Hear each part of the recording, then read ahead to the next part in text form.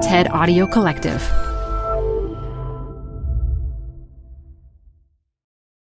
Apple Card is the perfect cash back rewards credit card. You can earn up to 3% daily cash on every purchase every day. That's 3% on your favorite products at Apple, 2% on all other Apple Card with Apple Pay purchases, and 1% on anything you buy with your titanium Apple Card or virtual card number. Visit apple.co/card calculator to see how much you can earn. Apple Card issued by Goldman Sachs Bank USA, Salt Lake City branch. Subject to credit approval. Terms apply. Hi, I'm Debbie Millman. Canva is great for designing visual content for work, no matter what industry or department you work in. Nail your next presentation with Canva Presentations. Start with a professionally designed template and use it as a springboard for your design. It's a serious time saver. Time to present but can't be there in person? Enter Canva Talking Presentations. Record yourself presenting and add your talking head to your slides so your audience can watch your perfected presentation anywhere, anytime. Start designing today at canva.com. Designed for work.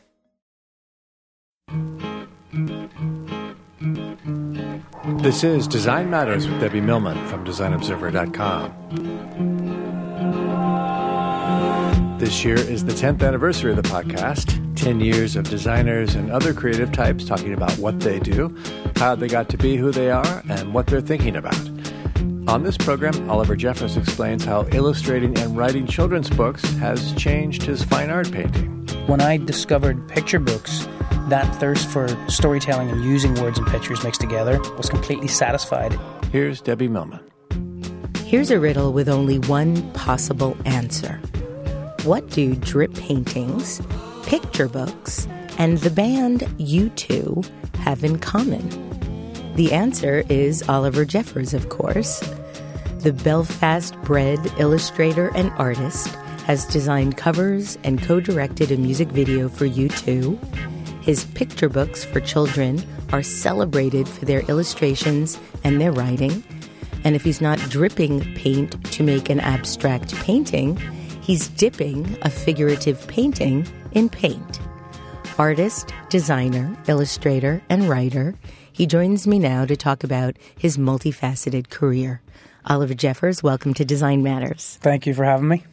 Oliver, I understand that you grew up in Belfast in Northern Ireland and went to a school that you've described as kind of rough. What does kind of rough mean exactly? Well, kind of rough means that it was filled with the sort of kids who were being kicked out of all the other schools for various sorts of offenses.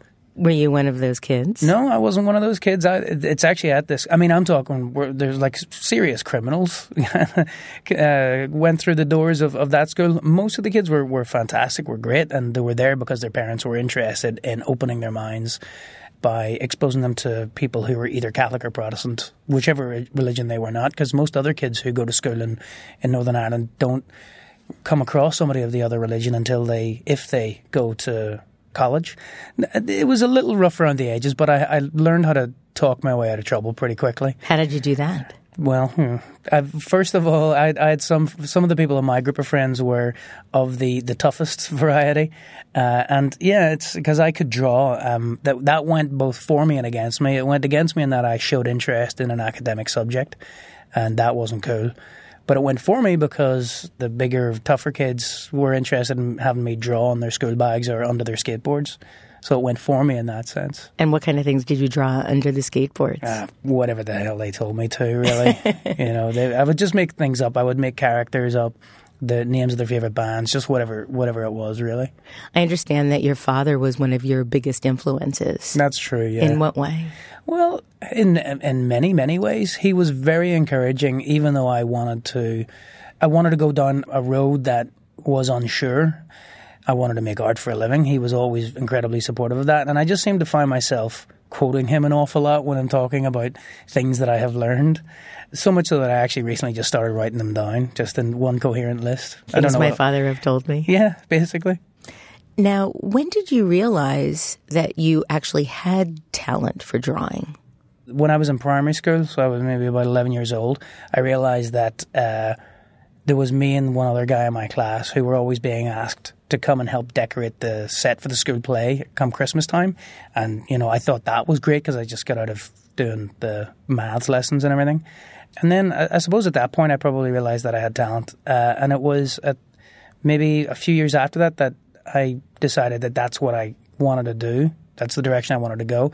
The education system in the UK, because Northern Ireland is technically part of the UK, is interesting in that people have to start closing doors at a very early age. Now, for me, it suited me because I knew what I wanted to do, but most people have, frankly, no idea what they want to do, especially when they're 13 years old.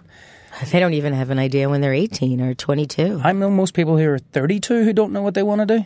Yeah. The system suited me in that I did know that I wanted to go to art college and I knew what the steps were on that path to go. So I had to start selecting my subjects at the age of 13, my GCSEs, which then led to A-levels, which then led to going to art school. But most other people don't. You're being asked to pick your subjects at that age and you just have no idea. So it was at around that age that, you had to go to the careers advisor and answer the questions. And I knew that I loved drawing and I knew that I loved making images and I knew that I was a visual person. And my parents were very encouraging. There's creative people on my mum's side of the family.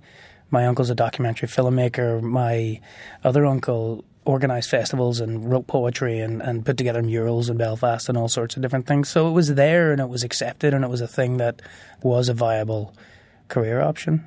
You've stated that everything in your life changed as an artist when you learned to stop copying others and listened to the way your hands wanted to draw and paint.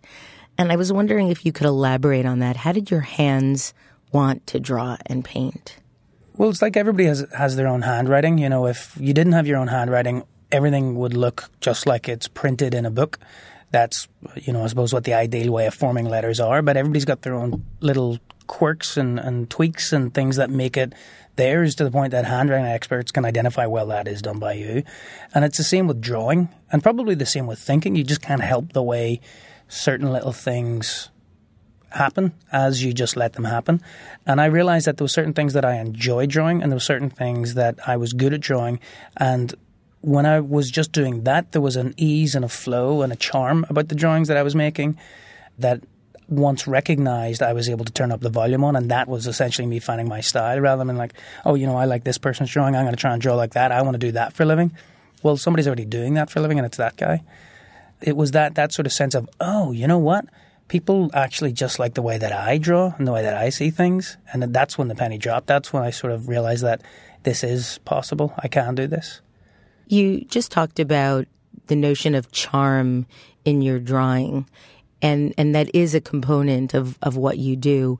Do you have an actual conscious sense of dialing that charm up or down? It depends. Sometimes you want things to be as understated as possible. Often the charm is in the composition and the pace of where the drawing sits in relation to other drawings, rather than just that one moment with the pen or the pencil. And I normally find that the faster I draw something, the more charming it is, because the more human it is, I think. The more flaws there are, and people find flaws charming. Why is that? I do not know. I think it possibly reminds themselves that they're not perfect and it's okay to not be perfect, and that is accessible. That is something that I could do. You got your degree in visual communication in an effort to get a job. But by the time you graduated, you decided that you never wanted to actually have a day job. Why not? I don't like being told what to do. I never really have.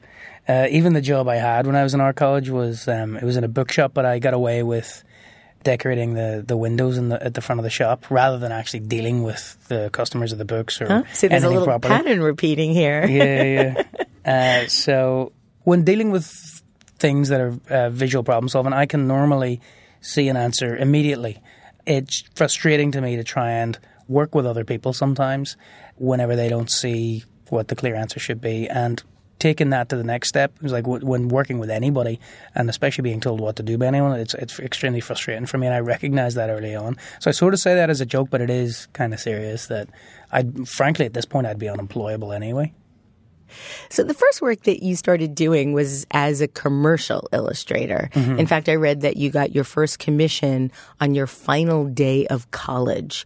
How did you get that, and who was it for? Yes, so the final day of college, it's the Art College show, and it was in Belfast in Northern Ireland, and this local advertising agency came by and they saw the work that I had made for what became How to Catch a Star.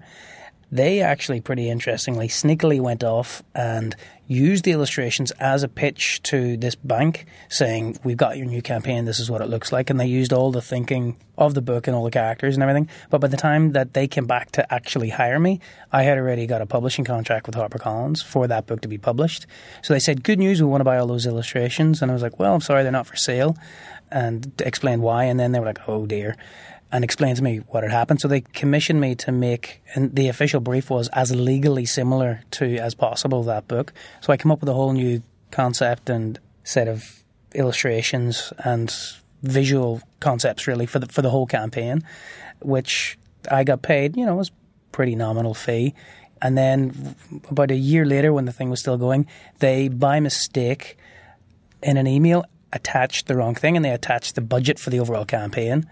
And I was getting paid about 0.5% of what the overall campaign was, even though I'd come up with the whole thing and executed the whole thing.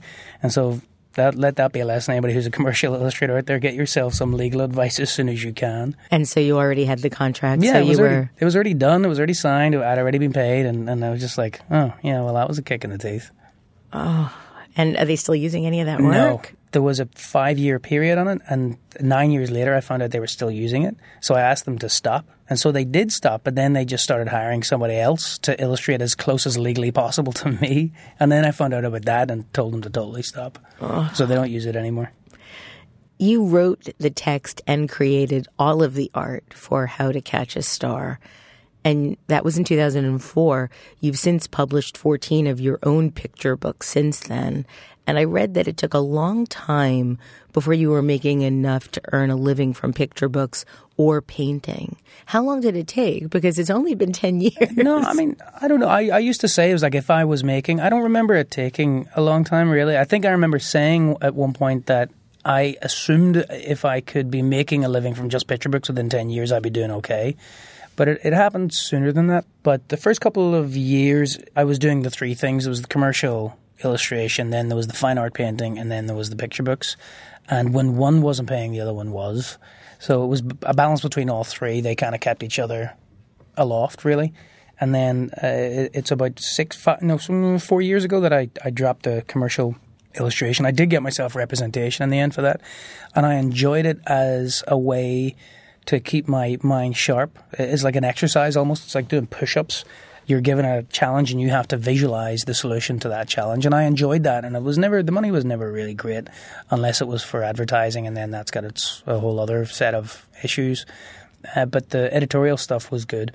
And then the fine art stuff was paying sporadically whenever I had a show and would sell some pieces. And then it was maybe about 4 years before the numbers in the picture books kind of went up large enough to make a noticeable difference.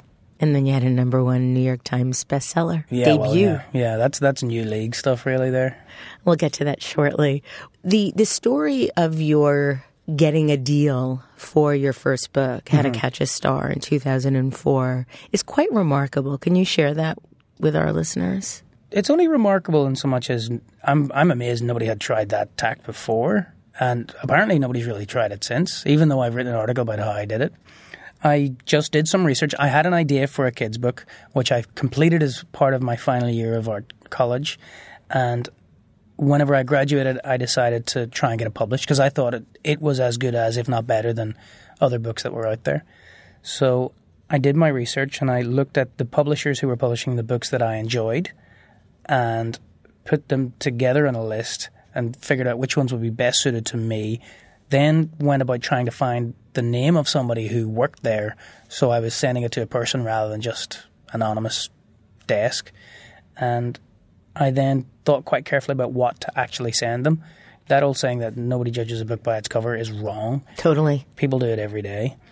So I went with as much care towards making a package that was well presented and would stand out from all the other crap that people were sending in.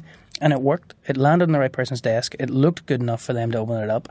And about 20 minutes later, they gave me a phone call. But that was an editorial assistant, from what I understand. It wasn't a senior bigwig that yelled out, "Stop the presses." I wonder if anybody ever actually yelled, "Stop the presses." In the movies, they do. It was an editorial assistant who was opening the bigwig's mail, and then she saw it and immediately brought it to the editor that was there. And it was the editor who was there who actually called me.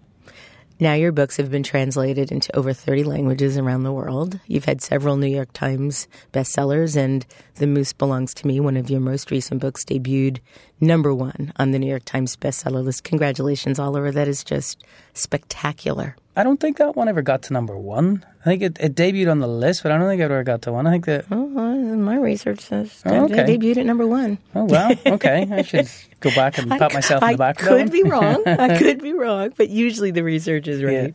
Yeah. This Moose Belongs to Me is about the trials and tribulations with pet ownership, antlers, and the rules of being a good pet. And The Great Paper Caper is a thrilling tale of mystery, crimes, alibis, paper planes, and a bear who wanted to win. The Way Back Home is about a boy who finds himself stuck on the moon. And Lost and Found is about a penguin who turns up at a little boy's door. You're so prolific. How do you dream these ideas up? They're all true stories. Oh, okay. So, well... Where do you keep the penguin? Well, actually, a lot of them are based on true stories. For example, Lost and Found, there's Belfast has quite a world-class zoo, actually. And there was a school group years ago who were there visiting, and one of the kids from the school group managed to break away and climb into the penguin enclosure and get out again with a baby penguin under his arm, and got the whole way home before anybody discovered it.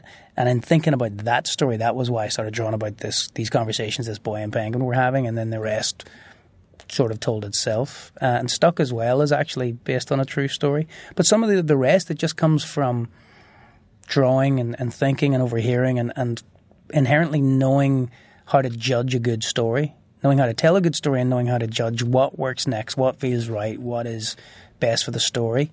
This Moose Belongs to Me. A big part of how that story ended up came out of the way in which I was actually making the art. In what way? The whole book is about ownership. And I was reading at that time a history of Manhattan, and I read about the purchase of Manhattan, or the sale of Manhattan, to the Dutch, and how the natives who were on the land were like, yeah, sure, you can buy it, but nobody really owns land anyway, so they didn't leave. And that was to the great confusion of the Dutch. And in thinking about that, there was an element of truth in that. And, it's like we only own something because everybody agrees that we do.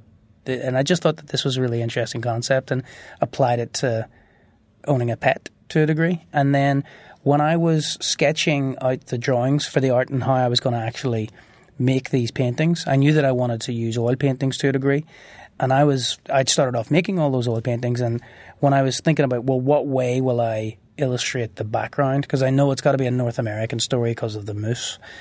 At that point, I glanced over my studio and there was all of these old landscape paintings lined up for another project, and I'm thinking about this story and how the rules of how to be a good pet, and how the moose doesn't really get that he's supposed to be a pet.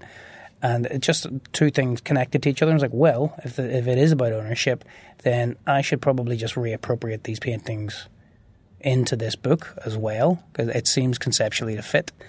I suggested that to HarperCollins, who then just thought this is going to be a legal nightmare to try and get clearance, because all of these paintings that I've been picking up, they're all either very small-time artists and they're bad prints, or they're... Flea market, right? Yeah, well, yeah, or they're amateur artists and have never been heard of. So to try and track all these people down was going to be next to impossible.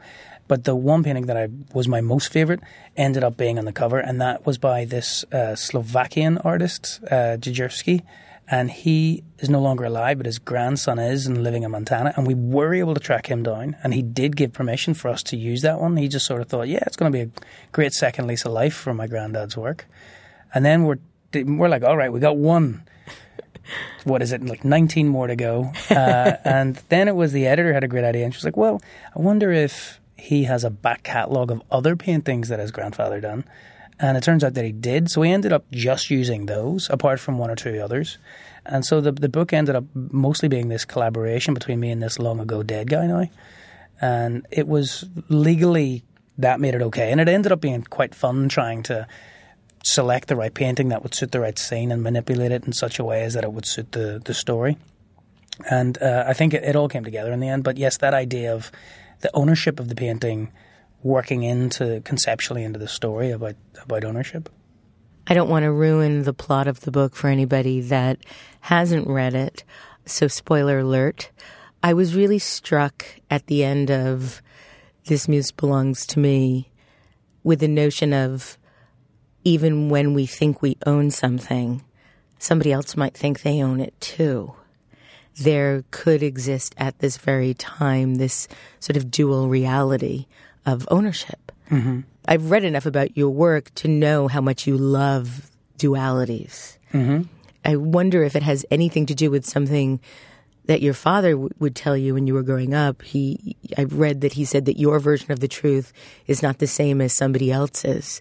And I'm wondering if that's something that has influenced your work. That is one of the things that I wrote down on that list of things that I seem to quote my father as saying. And yeah, it was very much that. It was the first casualty of any conflict is the truth. I remember him telling me. And so he always encouraged me to read more than one newspaper, although it doesn't really much matter anymore now. They're all owned by basically. But the idea that just because you think a certain thing about a scenario does not mean that the person that you're with or dealing with thinks the exact same thing about that scenario. It was something that was reaffirmed with this ancient Greek form of philosophy that he rediscovered later on in life called the Enneagram. And that basically is sort of set up that there's 9 personality types and that every one of them will deal in any given situation completely differently. And for him, it wasn't so much an understanding of himself that was eye-opening for that, but it was an understanding of how to just rationalize other people. Rationalize other people, so to make sense of them, to understand them. Yes, to make sense in his internal paradigm how these other people operate. But one of the other things that he also said then was to understand other people, it's more important to look at motivation than action. And that's something that I've always tried to hold true to heart. So if you look at why you think they do something, you often will have a greater sense of who they are rather than if you look at what they actually do. And does this come into effect when you're thinking about how to create a character? So, for example, how did you go about coming up with the characteristics of your penguin, for example? Each of the characters in your books really seem to have a soul and an essence and an utterly distinct personality. You talked about charm before. It goes way deeper than charm.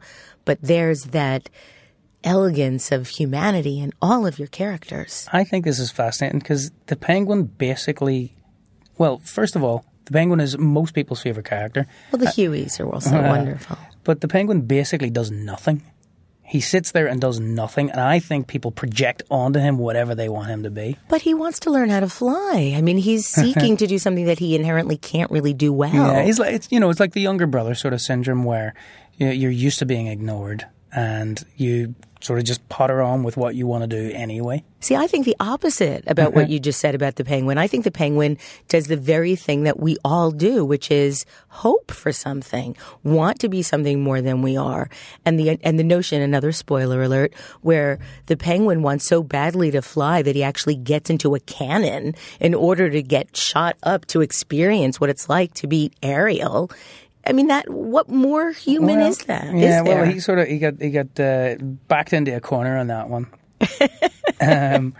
But yeah, I don't sit down at the beginning and think, well, these are the personality types of this. It's much more of an instinctual thing.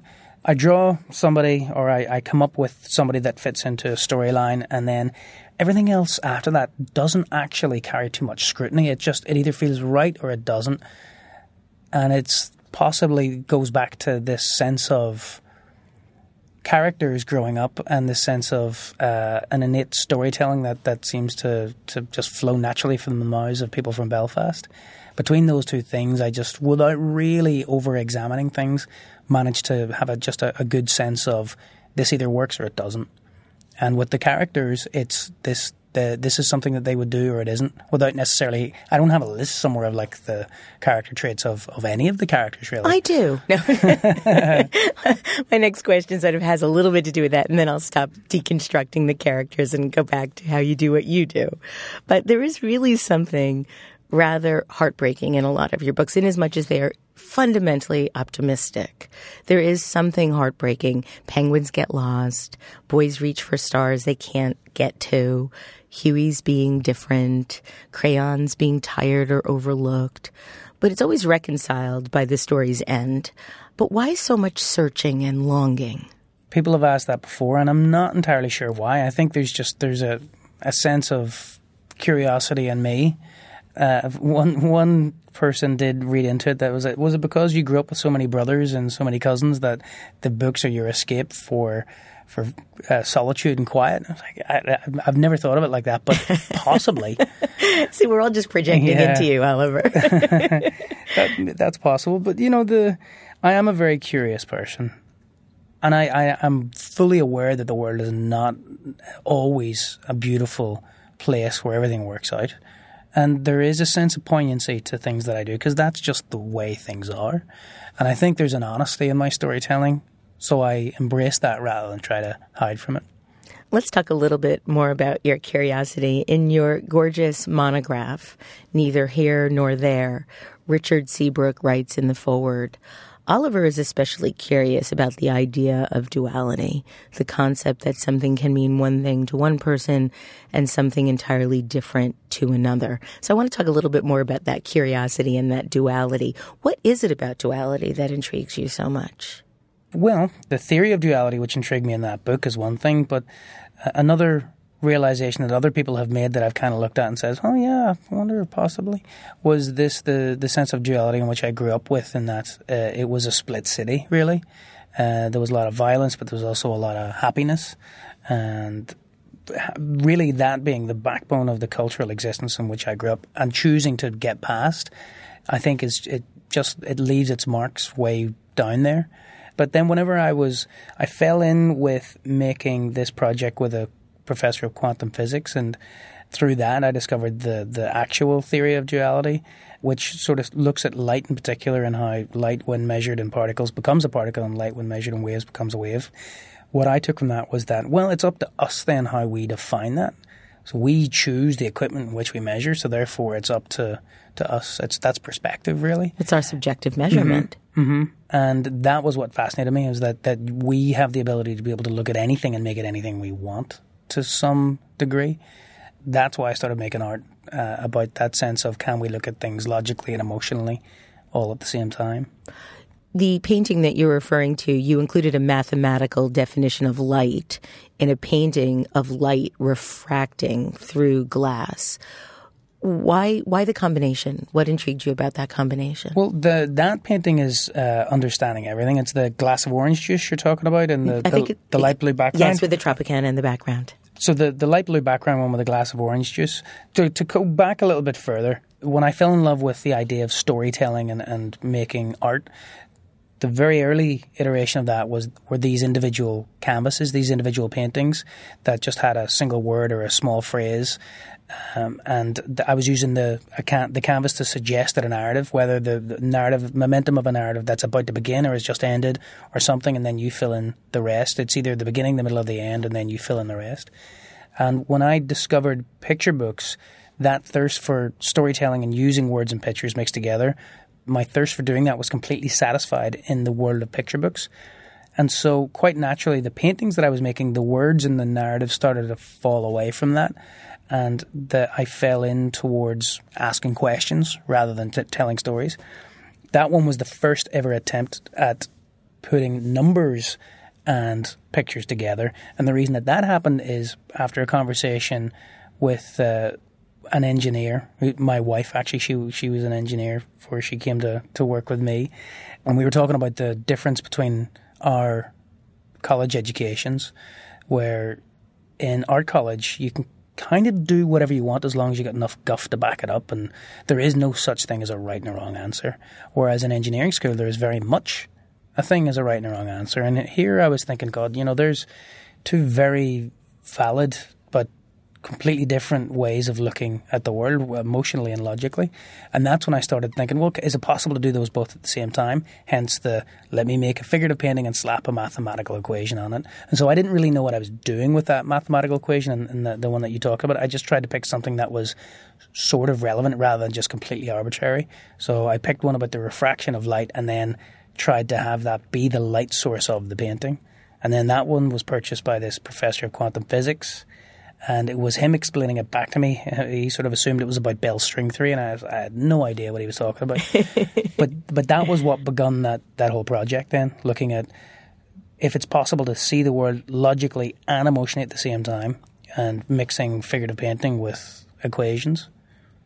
I read that one of the things that excites you most about duality is that it always eventually leads to an unanswerable, unresolvable scenario. And I couldn't help but wonder, really? Always? I don't know. I mean, I'm not sure anybody will ever really know, because that means for the duality to be a singularity, there's only one possible way of thinking of things, and I don't know if that's ever going to be true. Why do you like, or why would you search for unanswerable, unresolvable scenarios, especially in relation to art? It's going to be a long career. Hypothetically, or here's a hypothetical. Shouldn't art try to reveal some universal Well, I suppose truths? that's what I'm trying to do.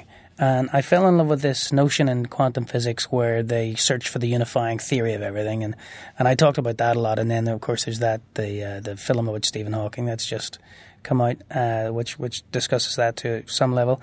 And I just thought, I don't know, it's not me trying to be smart or anything. It's like I'm genuinely interested. Is this possible? And can we look at something?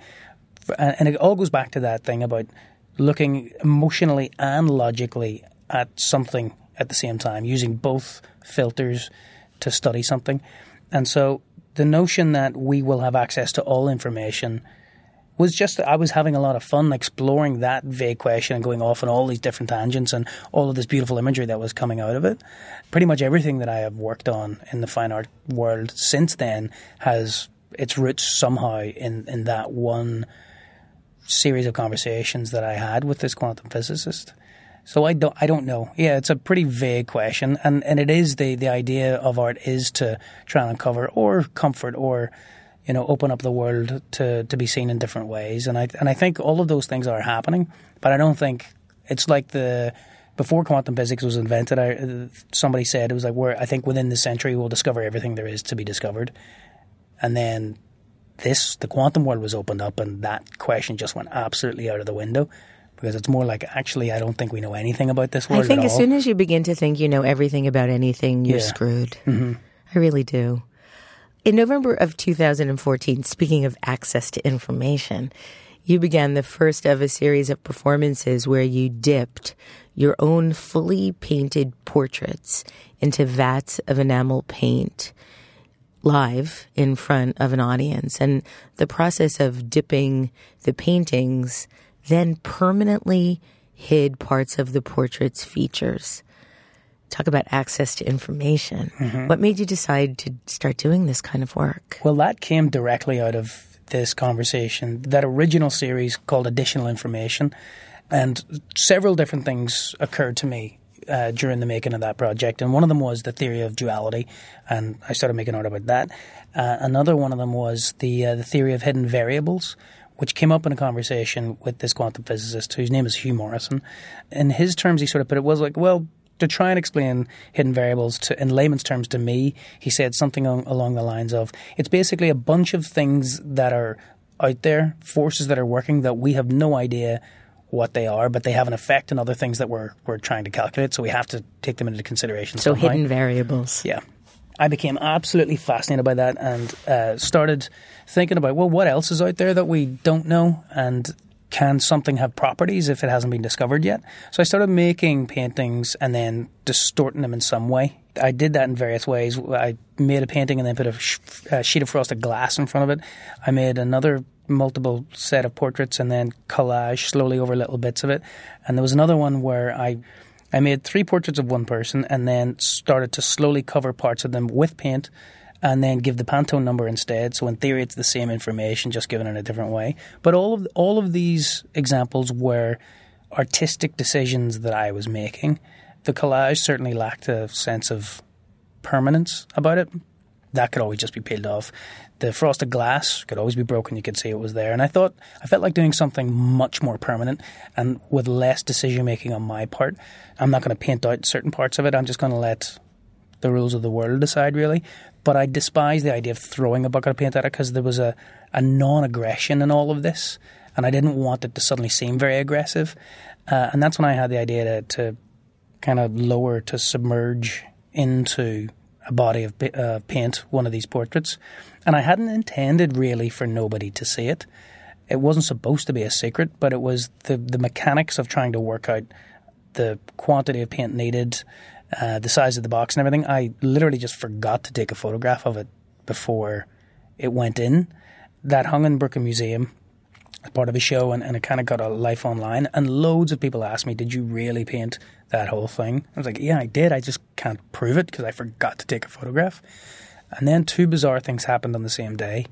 One, there was a journalist who had been in my studio the year before doing a piece, and the piece got pushed back, and it was running a year later, and they asked me, is it okay to use this photograph?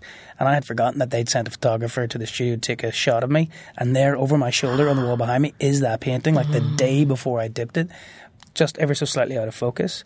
The crazy thing that happened was I remembered it differently. It had been a year since I had seen it, and I just assumed there were no photographs. And I looked at it, and I remember thinking, I don't remember it that way. I remember her wearing something different in her arms in a different position. That's crazy that morphed in my mind like that. Isn't that amazing the way that happens? Mm-hmm. I actually read that the idea to do this came about as you listened to your brother tell the story of your mother's death. That was the second thing that happened later that night. So that was the second bizarre thing, which he started telling this story about our mother. Not about her death, just she had passed away 14 years ago. Just a funny story that I honestly can't even remember which one now, because the emotional reaction of what happened overrode the memory. Because it was a story that I just remember, like, you're telling that story wrong. That's not what happened. And then thinking, well, maybe it did. Maybe that's the way you remember it happening, or maybe, I don't know. And I get really confused. And then suddenly I realized this is the same thing that's just happened with that painting. It was the exact same emotional reaction. And at that point, I knew I wanted to make more of these dip paintings, and it was just at the back of my mind. And suddenly I realized what needs to happen is I need to, the people that I select to have their portrait painted will all have experienced a personal close death like Brian and I have. And then I started selecting them, and then was like, well, if that's going to be the reason I'm going to select them, I want to talk to them about it. And if I'm going to talk to them about it, I may as well get it on camera. So I sat down with all these people and recorded a 2-hour interview or so where I talked about the person they've lost, other memories, things that they wish they remembered better. And then the conversation generally just spiraled off on its own tangents and came down to an awful lot about spirituality, about mortality, about identity, about history. And then what I would do is I would use that interview as a way to compose these portraits, and I would paint them on my own in my studio, and nobody would be there to look at them. And I would take elements of that interview and handwrite it onto a sheet of paper. And then as part of that performance, that I would make sure that nobody had ever taken a photograph of that portrait. I had seen it alone in my studio. People would come in, and I would unveil it in front of them, and they would be the first, last, and only people to see it, and only for a couple of minutes, as long as it took me to fill one of those vats with paint. And then I would plunge it in front of them and use the interview as a way to catch the drips of paint so it wouldn't destroy the floor. Primarily was the reasoning for that. But then they inadvertently became these beautiful pieces of art that are hidden in their own way. And then once the whole thing is done, what I do is then I ask people to go to a room next door and talk on camera about what they remember of the painting. How accurate are the memories? Some were pretty good. And then what I'm doing is I'm getting some on the night, some 3 months later, and then some a year later. How fabulous. Mm-hmm. And do you find that the memories are changing and morphing? Well, I just did one of the second interviews that somebody from the November one, and the guy was just like, I am so sorry. I literally can't remember. I remember it was an old woman. That's it. He can't remember anything. Wow. Yeah. So, yeah, they're changing. The crazy thing is, one of the questions I always ask each sitter was, once we've gone through a bunch of memories and stories and memories that are important to them, I ask, would it bother you at all if you were to discover that your memories are inaccurate? Every single person so far has thought about it and then said, no, because it's what I've got. See, it would bother me terribly, because it would mean everything I base my truths on is false. People edit, though. People self-edit their histories, their stories. Stories get retold and become a little bit shinier. I know, but I'd rather that be unconscious or subconscious. Yeah. I don't want to be sort of active in realizing it's all a big sham. What did your live performances of this effort change how you feel about the immediacy of your work or the process of making work? It really has. People have asked, is it an emotional thing for me? And it's actually not. The performances are not. They're emotional for other people, but they're not that emotional for me because I don't actually look at the painting during the performance. But what I have noticed is that I have those little emotional moments while I'm painting it. In what way? There was one sitter who was in, and I know him well, and I kind of just did like a little smile or a chuckle to myself or something, and he goes, what was that? Like, what do you mean? He goes, that little laugh you just did, what was that? And I was painting his ear, and it was like one of the best ears I've ever painted. And I remember just thinking at that point, I was like, oh, well, it's going to be gone. and he was the one who said, it was like, have you noticed that you've changed, that since doing this, that you've become a little less, I don't know, gravitated towards stuff? Since then, do you find that it's easier to let go? And I was like, actually, yeah. Sort of liberating. It is. It's very liberating in a strange way. Especially after you've learned how to draw an ear by looking at John Singer Sargent. Yes, that's true. Are you able to draw an ear in 3 strokes as he has? I try to. Did you do it then? Yeah, I did do it then. That's fantastic. Yeah. Oliver, my last question for you is about the future. I read on The Great Discontent that you have a blackboard with a big list of things that you want to do, and if you get to them, and if you get them all done in 5 years, you'll consider that you will be doing well. Mm-hmm. What are some of those things on the list? Oh, I'm not sure how many I'm allowed to talk about. Well, one of them is certainly finishing this project, the dip painting project, because I want to have about 25 in total I want to do, and then I think it's going to lend itself really well to an overall exhibition where I get to have some of the interview footage from the sitter, so that people can hear that, then see the painting, so they can hear why the painting is composed a certain way, and then they can listen to people talking about it afterwards to see if they even notice the composition. So you're basically seeing before and after, and then the remnants of the during, which I think will be interesting. So that's on the cards. And then I have a few book projects lined up. Some of them I've actually already finished that are going to be coming out later this year, like a sequel to Crayons. Oh, good. And then a fun book that I've made with another Irish author called Owen Culfer. And then I was doing some work with U2 for their current tour. So there might be... More filmmaking in your future? Might be some more filmmaking in my future. Certainly some tweaking of the elements that are happening there, because it was all done on site, really, in Vancouver, where they were getting ready for the tour. Then I've got a pretty big project in the cooker at the minute that is due on the start of July, and that's going to be my wife and I are having our first kids. So wonderful. So I might take a little time off and travel next year. But yeah, some other projects that I'm not really supposed to talk about just yet. Okay, well, we'll have to have you back when you can. Okay. Oliver Jeffers, thank you so much for being on Design Matters today. My pleasure. Thank you, Debbie. To find out more about Oliver Jeffers, go to his website, oliverjeffers.com. This year, we're celebrating the 10th anniversary of Design Matters, and I'd like to thank you for listening. And remember, we can talk about making a difference, we can make a difference, or we can do both. I'm Debbie Millman, and I look forward to talking with you again soon. Design Matters with Debbie Millman is recorded at the Masters in Branding Studio at the School of Visual Arts in New York City. It is produced by Curtis Fox Productions with technical assistance by Rainey Ortica. The show is published exclusively by DesignObserver.com. You can subscribe to this free podcast in the iTunes Store.